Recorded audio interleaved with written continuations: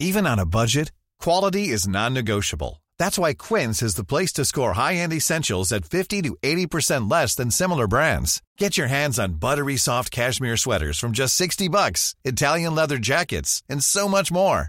And the best part about Quince, they exclusively partner with factories committed to safe, ethical, and responsible manufacturing. Elevate your style without the elevated price tag with Quince. Go to quince.com/upgrade for free shipping and 365-day returns.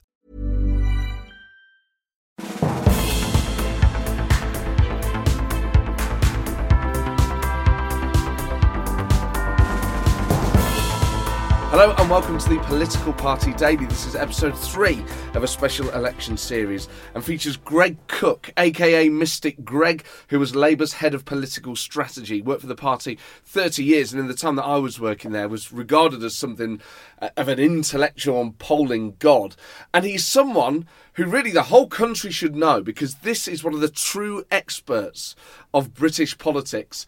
But unless you work for the Labour Party or you know people who work for the Labour Party, you follow these things really, really, really closely. This will be the first time you've heard from Greg, which is a real treat for me to be able to bring him to you, because he is fantastic and understands politics on a I hate the phrase granular, but that's the sort of level I mean. He understands it on a really, really deep level.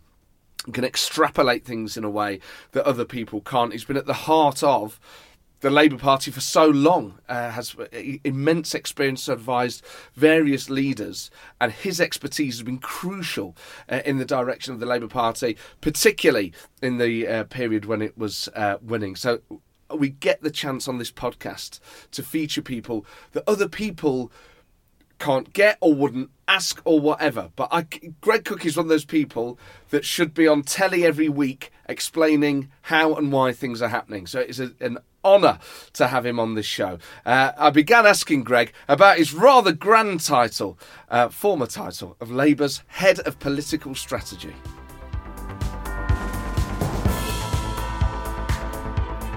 So, Head of Political Strategy is that's the sort of job title that people dream of. It is, yeah. And it's given me I always start with the tedious old line that I wasn't actually in charge of Labour Party strategy. As far as I was aware, the leader of the party at that time was, although I'm not sure that's the case now. But yes, it was. The actual job was about polling and about analysing elections and about being responsible for having some idea what the electorate thought about things. But it was certainly a great title. I think I might have invented it myself and persuaded the General Secretary to attribute it to me. So prior to working for the party, what was your first job working for the party, by the way? My first job was as the Secretary Agent of Mitcham and Morden Constituency Labour Party, which I started in 1988. And I did that for about 5 years, and that basically was being the admin. I was the secretary of the party as well as being in charge of all the campaigning. The most notable thing I was responsible for was fundraising, which in those days we used to do by selling scratch cards door to door. So I had to raise my own salary, basically. I was in charge of election campaigns locally, and I did the 1992 election for the wonderful Siobhan McDonough, who still is the Member of Parliament for Mitcham and Morden. I'm confident will be re-elected there. And then after that, I moved on to head office. So then, in terms of you're focusing in on polling and things like that, where did that passion come from? I don't know, really. I think, most boys, I was into maps and numbers and things like that. So my first election I kind of recall was back in February 1974, and we had the day off because my school was a polling station or something, and for some reason I read The Guardian. It's not something I do nowadays, but they had a big map of all the constituencies, and after the results came in the following day, being a bit bored over the weekend, I coloured them all in red and blue, and so I got this unhealthy knowledge of the geography of the country. But I was kind of just hooked by the process, I think, out of that. Just elections are really exciting things, they bring the country together, and everybody wherever they are has got basically the same choice in front of them, so it fascinated me. It's interesting you mentioned maps, because I'll never forget after the 97 election. It's the first, well, I remember 92, but 97 was the first one where I was really, really, really into it. Looking at the map of Britain the following day, and it all still looked really blue. Yeah. Because Conservatives, have rural seats, and all these Labour ones are packed in cities. And then when you saw like a political map of Britain where the constituencies are done on equal size, it looked far more impressive. That's right. My blue pen got much more wear than my red one when I was colouring them in. So, in terms of the things that shape elections, and in terms of the way the country thinks about polling and psephology and things like that, we've heard phrases like Worcester woman, Mondeo man, and apparently this time it's Workington man. Yeah. Are those things helpful, or are they complete rubbish? They're a bit of fun, and they give colour to things. They make things three-dimensional. I think in psephological terms, there's not much merit to them, to be honest. I mean, obviously, the media pundits will always try and focus things down on understandable sort of bite-size concepts like that. But elections are just incredibly complex things. There's millions of people, all different parts of the country, regions and constituencies. That's what's interesting about them to me. It's the diversity of it, rather than trying to kind of read too much unity into it, really.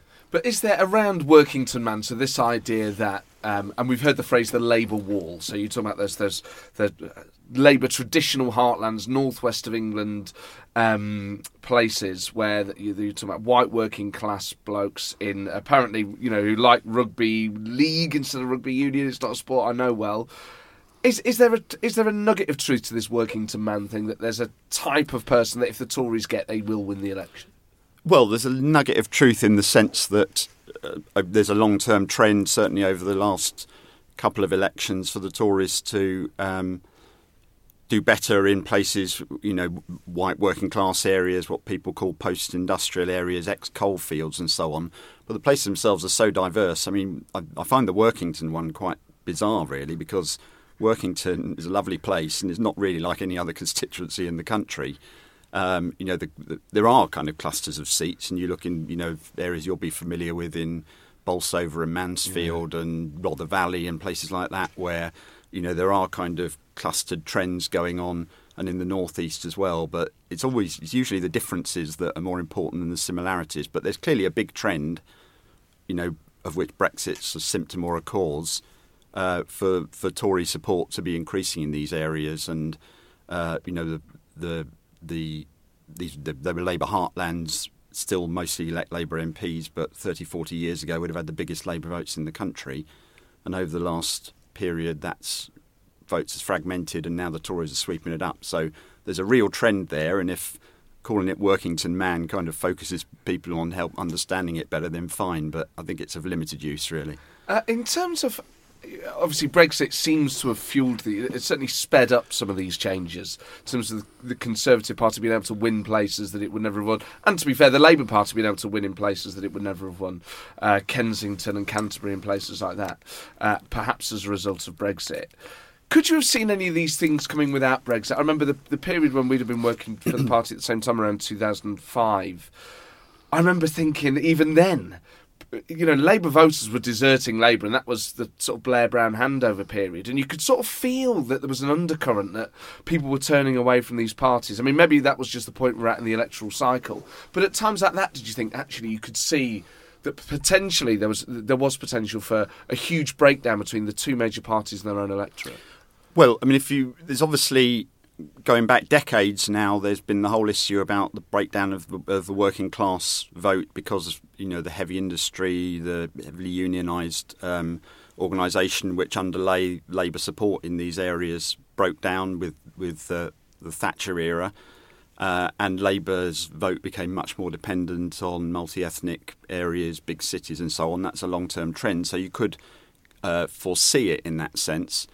But I actually would look back to the 2005 election as an example of how these trends can be bucked, and it's actually all about politics, because in that election there was a huge swing amongst liberal white voters in professionals in London and elsewhere, the student cities, from Labour to the Lib Dems, and the fact that Labour won a majority in that election was because it held on to seats in what are now regarded as Brexit heartlands. So there were, I think 7 Labour MPs elected in North Kent, for example. Seats like Brigg Gaul and Great Yarmouth, which are now, Ian Causey. Yeah. Oh God, it was Great Yarmouth. Although we had Brandon Lewis. Tony Wright, yeah. Tony Wright, of course Yeah. it was, yes. Yeah. The other Tony Wright, not Yeah. Cannock Chase. So it was basically these places which now kind of Labour looks kind of disappearing over the horizon to the Tories, which were actually, you know, their last political hero before Nigel Farage was Tony Blair. You know, it was the politics which mattered. And that was an election which was about immigration to a great extent, Yes. and Labour won it. And it won it having lost the support of middle-class voters. So these trends aren't kind of immutable. They can be affected by political choices which the party makes. In terms of Brexit, I tend to think of Brexit more as a symptom of than a cause of this. You know, for many, many years, you looked at the issue polling and Europe, Britain's relations with Europe was down towards the bottom, somewhere along with pensions and transport and things like that. And I don't buy the idea that the country has suddenly really become divided over the relationship with the EU. The referendum and everything that's happened since has clearly kind of entrenched people's positions, understandably. But I don't think it's the issue itself which is necessarily driving this. It's the other kind of underlying social and economic issues which brought the Brexit vote, which are going to continue to divide the parties unless the politics changes. So in terms of this election, how hard is it for either of the two major parties to win a majority? On paper, it's pretty easy for the Tories to. I mean, obviously, they just narrowly lost theirs last time. They need a swing of less than 1% to get the seats which they would need to get over the line. And, you know, the nature of the gains which Labour had last time, the places you mentioned, Canterbury, Kensington, they look quite vulnerable on paper, and many others which Labour just hung on to by a few votes. But obviously people are regarding it as much more uncertain because the Tories themselves seem to be accepting they're going to lose seats because they've made it a Brexit election, really. So in terms of the key battlegrounds in this election, what are the regions and what are the seats we should be looking at? Well, there's a number of uncertainties about it. Actually, again, you know, you can't really pin it down to regions. If you look at the seats which the Tories, at the moment, the polls are showing a swing of 5 or 6% in net terms from Labour to Tory, and that would bring the Tories 40 or 50 gains roughly, and they're spread across all regions. Now, everybody's expectation, and I think there's probably a good basis for this, is that the Liberal Democrats are going to do particularly well in heavily kind of ideologically Remain places, if you like, particularly in London, and that might cost the Tories some seats. Scotland, we really don't know about. You know, most seats in Scotland are marginal to one way or another, and there's a lot of tactical voting, but there's clearly potential for the Tories to have net losses there. We don't really know the scale of them. I think if you have to kind of identify what are the, certainly as things stand at the moment, what is the key kind of group of seats, it's not really a region as such. It's the places where the Tories gained from the Lib Dems in 2015. So sort of southwest England. A lot of them are in the southwest, but it's also places like Lewes and Eastleigh and Colchester, and you know, individual seats where the Lib Dems have been organised in the past, and they've got MPs elected. They've still got a presence in local government, not particularly Remainer areas. So it would, you know, they would need, if you like, to buck that particular trend to win them. But they look like the seats that are most uncertain. At the moment, the Lib Dem vote in the polls has more than doubled. If they were to increase that through the election, get above 20%, then normally you'd expect those places to be in play. But if their vote's very, very skewed towards London, then obviously it means they'll be doing relatively less well in those areas, and that'll probably help the Tories. For Labour to form a majority, looks at the moment where the polling is, and given where Labour was last time, very difficult. You know, they could maybe get into a relationship with the SNP and form some form of government. But in terms of winning a majority, what would Labour have to do to form a majority? Well, in numbers terms, they need 64 gains, technically. If you line all the seats up, that means they need a swing of around about 5%. But one of their problems, and just to put that in kind of national terms, that would be the equivalent to Labour being about 10% ahead of the Tories nationally. At the moment, they're about 10% behind in the polls. But one of the complications which you kind of allude to there is Scotland, because of those 60 seats, which are the most marginal for Labour, 17 of them are held by the SNP. The only poll I think we've had during this campaign in Scotland, Labour's vote had basically halved since 2017. So it's looking a tall order to, make those sorts of gains, in which case the only other alternative source is the Tories. If Labour has to make 60 gains just from the Tories, you're talking about swings of up to 7 or 8% to do that. So it's a very tough ask on paper. But obviously, with the big caveat with all of this is that everyone remembers what happened in 2017, the way the campaign transformed things.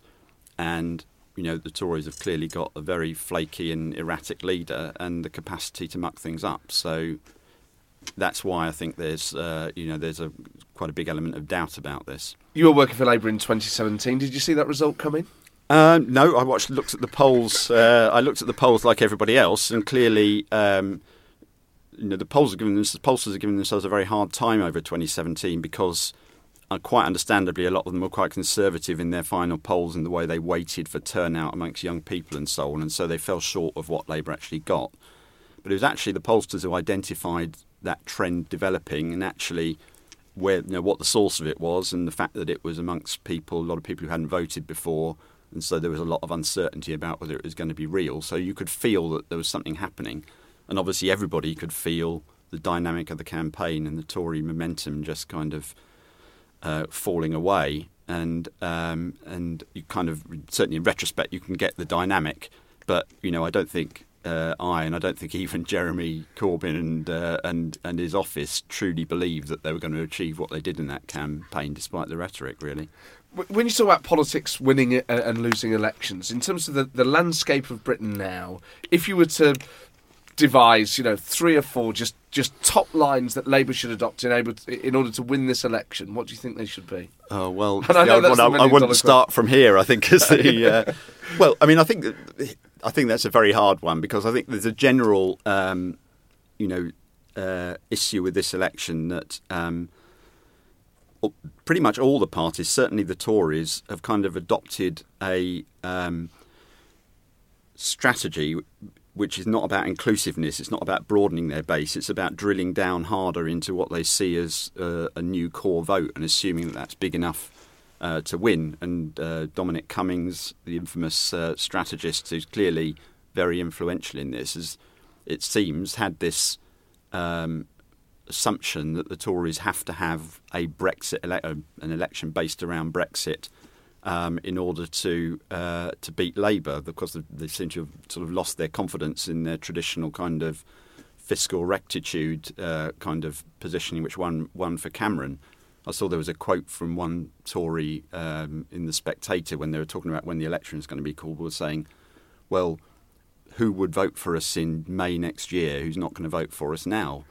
To which my answer will be, well, maybe people who aren't that fussed about Brexit and actually don't want Jeremy Corbyn to be Prime Minister, but you're forcing them down this track. So it seems quite bizarre. I'm brought up on the adage, which I still think is true, that elections are won in the centre. All I see is people moaning on social media about what a terrible choice they've got, what a huge gap there is in the centre.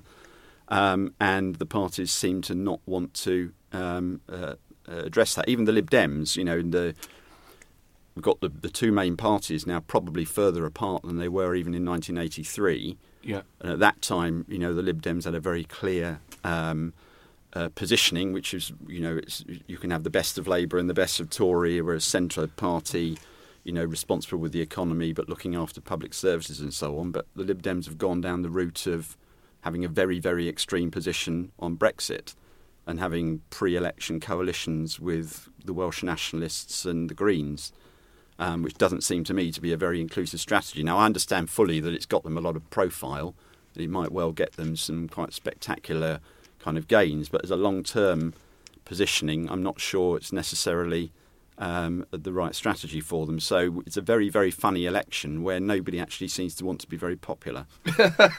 In terms of how parties use internal and external polling, yeah. During your time there, how was it used during a campaign? Well, the there's a kind of old mythology. You actually don't hear it very much now, but there's an old mythology which used to be held that parties used polls basically to find out what was popular and adjust their policies to fit that. Well, that's not what they're about at all. Obviously, there's a lot of published polling about, which is mainly around voting intention, which newspapers and others commission because they want to get a story from it. But what parties are interested in is actually drilling down into the detail of that and finding how their messages can be affected by different ways of expressing it and by posing different choices. Polling is all about how you frame the question, and politics is about that as well. It's about how you actually put your ideas and your policies and your messages across. And the idea of doing internal polling is to have control over your own questions so you can pose different sort of policies and messages and so on in different contexts, put them against other parties and see how they perform. And in the time that you worked for the party, did you find certain leaders were more open to accessing that sort of polling than others? I think all the all the leaders who I worked with were, quite. That was the way they thought. They think of politics not as a, you have your ideas, you're there, and the electorate can take or leave them. It's an interactive process by which you have values and policies, and you have a duty in order to win elections. That's what democracy is supposedly about, to listen to that and to put your case in the best possible way and to understand how people respond to it.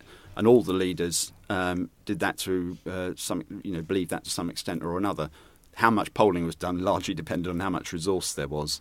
But certainly in 3 elections which we won, we had a very, very sophisticated operation. I worked very closely with a guy who many will know called Philip Gould, who wrote the Unfinished Revolution, which is kind of like, I think is now better thought of on the Tory side. But you still come across Tories all the time who say how much they're inspired by it. But he was great at kind of holding the ring between the politicians and the actual mechanism of running elections and developing campaigns and messages and so on. So, I think Jeremy, has a slightly different approach, but there is still polling takes place, I think. I haven't seen a lot of it in the last year or two, but as far as I'm aware, Labour is asking the questions, but it's probably to a slightly different purpose. This is Paige, the co-host of Giggly Squad, and I want to tell you about a company that I've been loving, Olive & June. Olive & June gives you everything that you need for a salon-quality manicure in one box. And if you break it down, it really comes out to $2 a manicure, which is absolutely insane. It's also so easy to get salon-worthy nails at home with Olive & June. The difference between how your nails used to look when you did them yourself and now with the Mani system is a complete game changer. The best thing about Olive & June, too, is it's a quick dry. Dries in about 1 minute, lasts for 5 days, and full coverage in up to 1 to 2 coats. Visit oliveandjune.com/perfectmani20 for 20% off your first system. That's oliveandjune.com/perfectmani20 for 20% off your first system. When you make decisions for your company, you look for the no-brainers. And if you have a lot of mailing to do, Stamps.com is the ultimate no-brainer. It streamlines your processes to make your business more efficient, which makes you less busy. Mail checks, invoices, legal documents, and everything you need to keep your business running with Stamps.com. Seamlessly connect with every major marketplace and shopping cart. Schedule package pickups and see your cheapest and fastest shipping options from different carriers. With rates up to 89% off USPS and UPS rates. And with the Stamps.com mobile app, you can take care of mailing and shipping wherever you are. Make the same no-brainer decision as over 1 million other businesses with Stamps.com. Sign up with code PROGRAM for a 4-week trial, plus free postage and a free digital scale. No long-term commitments or contracts. That's Stamps.com. Code PROGRAM. And in terms of the effect they can have over an election campaign, can you recall any times when you've commissioned internal polling and then it's changed the messaging of something during a campaign? I'm sure there are many examples, but it would be very, very kind of fine-grained stuff. really. It would be about, we use particularly a very good American pollster called Stan Greenberg and a guy called James Morris, who worked with Stan as well, who had this, American polling is incredible in kind of the level of detail and the length of questionnaires they use and so on, but you would have these very carefully constructed questions with particular wording, and then you could analyse the responses according to different voter groups and so on. And there would be, that would be the process by which the perfect sort of formulation of a word or some campaign material would be developed. There was your name appeared in the media early in the year when Tom Watson apparently referred to some of your work in a dispute with the Labour leader, and it says this was reported on Politics Home. So Mr. Watson's memo, which had been seen by Politics Home, said an 18-page analysis by Labour polling expert Greg Cook was presented to the meeting, had been amended to dilute its pro-Remain message. That was to do with the Shadow Cabinet meeting, one of many, I think, where they were trying to thrash out their Brexit policy. And the big kind of issue, very simplistic question that was being asked was, has Labour got more to gain from Remain or lose? I mean, it's a fair enough question, but it's not one like most things that's very simple to answer. My paper was an attempt to, be quite balanced and dispassionate about the evidence for that. And obviously, as all these things, they had to be kind of like a top line to it, because not many members of the Shadow Cabinet have got time to delve through 18-page reports on local by-election results. So that's fine. That's that's the way things work. I wouldn't regard it as being diluted. It was just the politics of it. Fascinating exchange you had with Beth Rigby on social media recently, when she was saying Corbyn might not be popular, but his policies are, which is why Johnson and et al. Wanted to go to an early election. And you made the very good point that Labour's always had popular policies in every election, won or lost. Who's going to disagree that the rich should pay more tax or that workers should be on boards? Putting utilities and monopolies in public ownership sounds completely uncontroversial. And this is an amazing point you say, but it's superficial. In the same poll, the idea of raising income tax by 1p is opposed by 34 to 49. It's always someone else who deserves to pay more, and there's relatively little disagreement on these issues between party supporters. So what are the implications for that in terms of voting intention? Well, the first point I was making was that, as I say, the point of Labour is to have popular policies, because the idea is they're going to make people better off. So, in terms of whether people are prepared to pay more tax or not, most cases, probably every era that I can remember, people in theory think it's better to pay more tax to get better public services. But usually, and quite understandably, they don't believe they're the ones who should pay it. So there's always this kind of mythical rich people who are going to be the ones who foot the bill.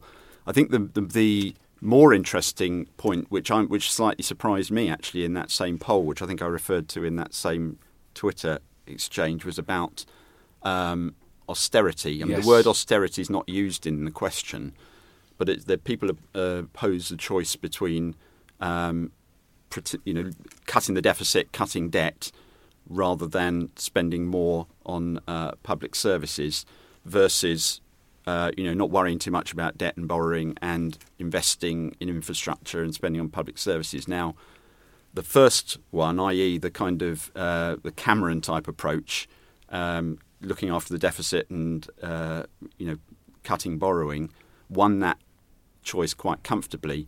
And there's a kind of feeling around, you hear it the view kind of thrown out quite freely, that kind of we're in a post-austerity era, and so parties have to kind of be offering goodies all round and spending, and people aren't too worried about the cost of it. And I don't think that's true. Now, Labour, as I say, its policy basically always is going to end up with more spending, and it's about how it pays for that and whether it pays for itself. The thing I think is much more kind of seismic is that the Tories have abandoned this traditional, we use the word austerity, but the fiscal rectitude policy, because they don't feel any longer that they can fight against the anti-austerity kind of message. And that poll would suggest they're wrong. But I think it's left them quite exposed politically once they get beyond Brexit, because they're always going to lose in a spending argument with Labour.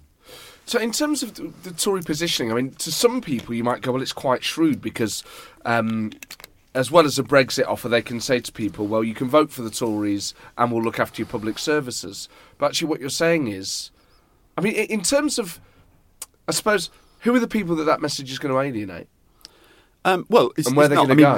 At the moment, the Tories are okay because you can see, again, in that same poll, if you look at who people trust to run the economy, the Tories are well ahead. And they still have that kind of, I think, we always talk about it's the plurality of people. Still think of the Tories as being the party that, you'd trust to look after the economy, be more responsible, whereas Labour maybe would be a bit more spendthrift. They've still got that. But if they continually just go into, trading spending pledges with Labour, who's going to spend more on this, that or the other, then the differences between them will start to fall away. And the fact that Labour's seen as a much more caring party will potentially come to the fore over a longer period. I think it's a strategic issue for the Tories, probably not going to make a huge difference in this election. Cameron, as far as I remember, in 2015 made some huge unfunded spending commitment on the NHS because they felt they needed to head the issue off. But it was in the context that they had this fairly clear economic policy. And that basically, in my view, is one of the key issues that won them the election. But Boris is clearly not, and Theresa May sort of paved the way for this, but Boris is clearly not cut from the same cloth on that. In terms of the golden rules of politics, if there are any anymore, I'd be no surprise to listeners or to you that I share your view that elections are one at the centre, that Labour is more popular, more effective, and not just that, but that's where my politics are more closely aligned anyway, let alone out of a sense of victory or otherwise. It always felt to me that people voted in their economic self-interest, and the referendum kind of challenged my belief in that. Am I right to have that belief challenged? And are there any other rules that you think are changing? I think I hesitate to say there are any rules now, but in all seriousness, I think we are. It's hard to see that we're going to go back to the kind of parties which we've had before. On both sides, you can see the makeup of the parties and the kind of politics which has taken them over. And in the short term, we're not going to go back to an Ed Miliband versus David Cameron or Tony Blair versus William Hague type scenario. I think things are much more febrile, and we've seen so much more fragmentation of people leaving their parties, going and standing in this election. Numerous constituencies where you're going to get individual candidates who've defected or standing as independents, people standing aside. So I think that's all going to become more common. I think on what decides elections. Clearly, I think people are not going to vote for parties who they believe are going to make them worse off, and don't really trust them to look after whatever people understand by being the economy. But there are some elections where that's probably not a major issue between the parties. Probably 1997 will be an example of that, where the Tories had retained some kind of reputation for economic competence, but they got smashed in the election. I think the one. I hold to the view that the single most important thing in any election is the relative popularity of the leaders. Mm. I think leaders and if they think of an institution, a party, football club, or whatever it is, you visualise the person and you have a mental image and a view about that person, about whether you like them or not. And I think at a very basic level, the people who decide elections, that's the crucial thing. In terms of Labour's fortunes now and what happens to Labour, as someone who's served the party for so long, I mean, do you still have a residual loyalty to them? Do you have that sort of romantic, misty-eyed feeling about the party? Oh yeah, everybody loves the Labour Party, and I do. It's been very, very good to me over 30 years. It's probably no secret to anybody. I'm not somebody who shares, Jeremy's political creed, but then there were many things, and I'd be proud to call myself a Blairite, but there are many things I disagreed with Tony Blair about. It's a wider thing than that, and I feel a great kind of gut loyalty to the Labour Party still, because it is the institution for progressive politics that's in the country, and there's still millions of people who vest their hope in it and feel it represents their values. What's going to happen to it? I have no idea. Wouldn't even want to be kind of very confident about what's going to happen to it in this election, particularly given last time. I'm pretty sure it's going to stick around in some form or another. But ultimately, its future depends on its leading politicians, the people who want to be its leaders, the people who are going to have its ideas, and who are going to, form its next generation of leaders. And do you think, in terms of being a radical left party, it could ever win an outright majority?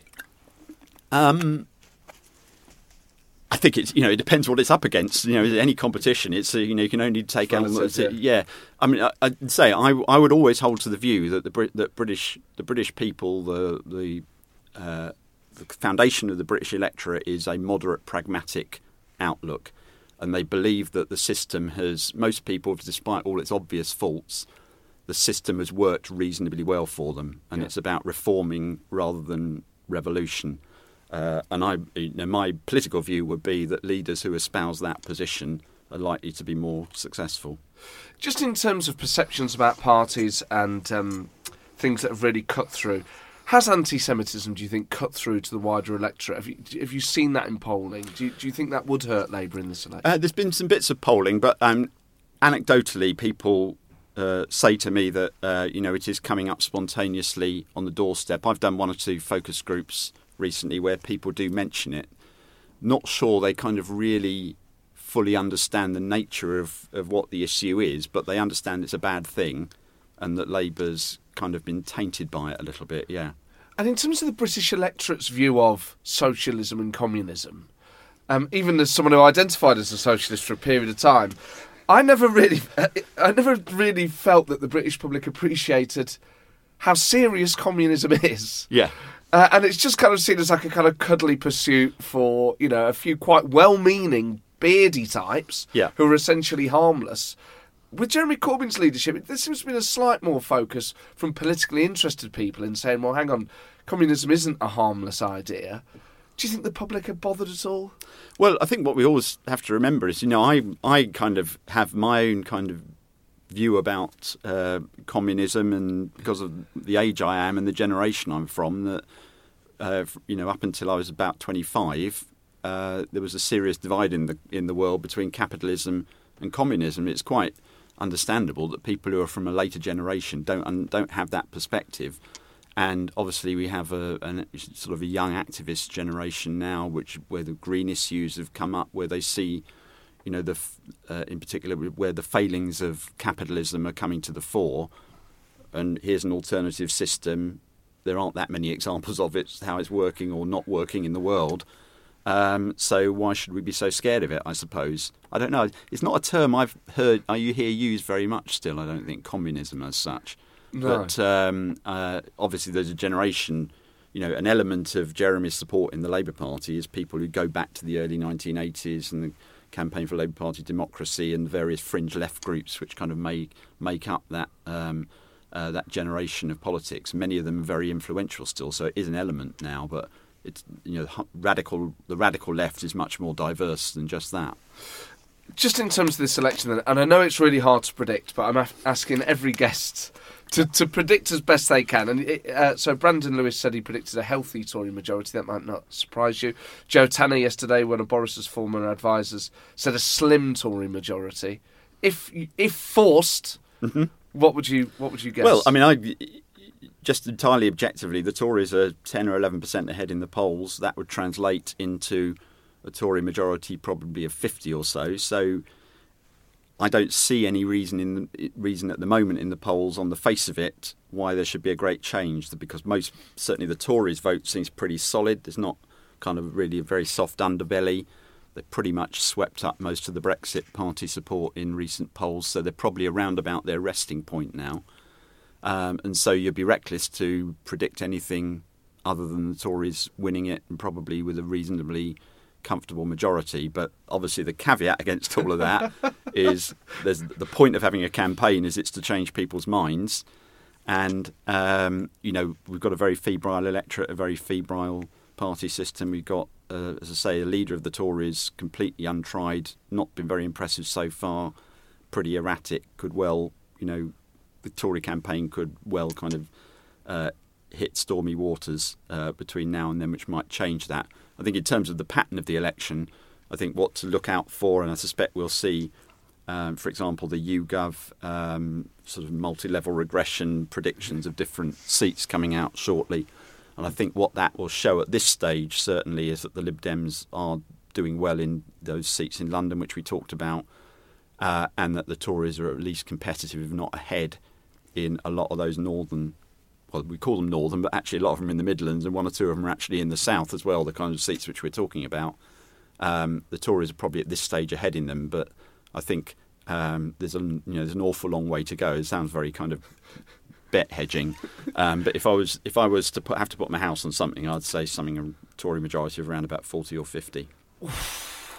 I mean, that would feel like an earthquake. I mean, I remember seeing the exit poll last time and just what a shock that was. Yep. I think so many people out there would be shocked to see a Tory majority of that size, but you're absolutely right. At the moment, that's what the evidence suggests. And that's what people expected last time. In fact, bigger. And in the Tories themselves, right up to election day, I think internally that's what they expected. And all the anecdotes coming back from the ground, real anecdotes, were, reinforced that. There was a lot of people switching away from Labour, but clearly the nature, as we said, of the kind of the new support which Labour was accumulating was that it wasn't the sort of people who would be spoken to by the conventional sort of canvassing means. There was huge kind of social media networks going on generating this vote, particularly the under-30s vote, on a scale never before. And so it was a different sort of election. There's always the danger you're one election behind and you assume that this one's going to be like the last one.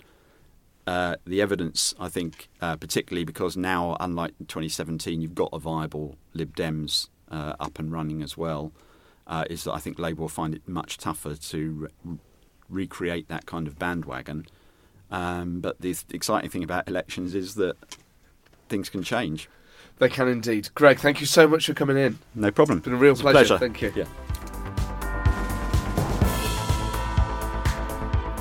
Well, there you go. Greg Cook, what a fantastic guest. And there's something really reassuring, and I always found him reassuring when I worked for Labour, but really reassuring about talking to someone who has a really broad, not just a broad view, but a deep view as well, really understands what's going on, can really put things into context, and really understands the direction of the parties in relation to the public they are seeking to govern. So I can't thank Greg enough for coming in. Very rare. Does this count as a media appearance, but maybe a public appearance by Greg Cook in terms of doing an interview and letting me pick his brain. So I'm really grateful to him. And of course, that is the third prediction we've had. And so far, people saying a slim to healthy Conservative majority. But of course, this is early in the campaign. There's a lot of road left. Who knows what happens next? Email your predictions to politicalpartypodcast@gmail.com. And I'll see you tomorrow.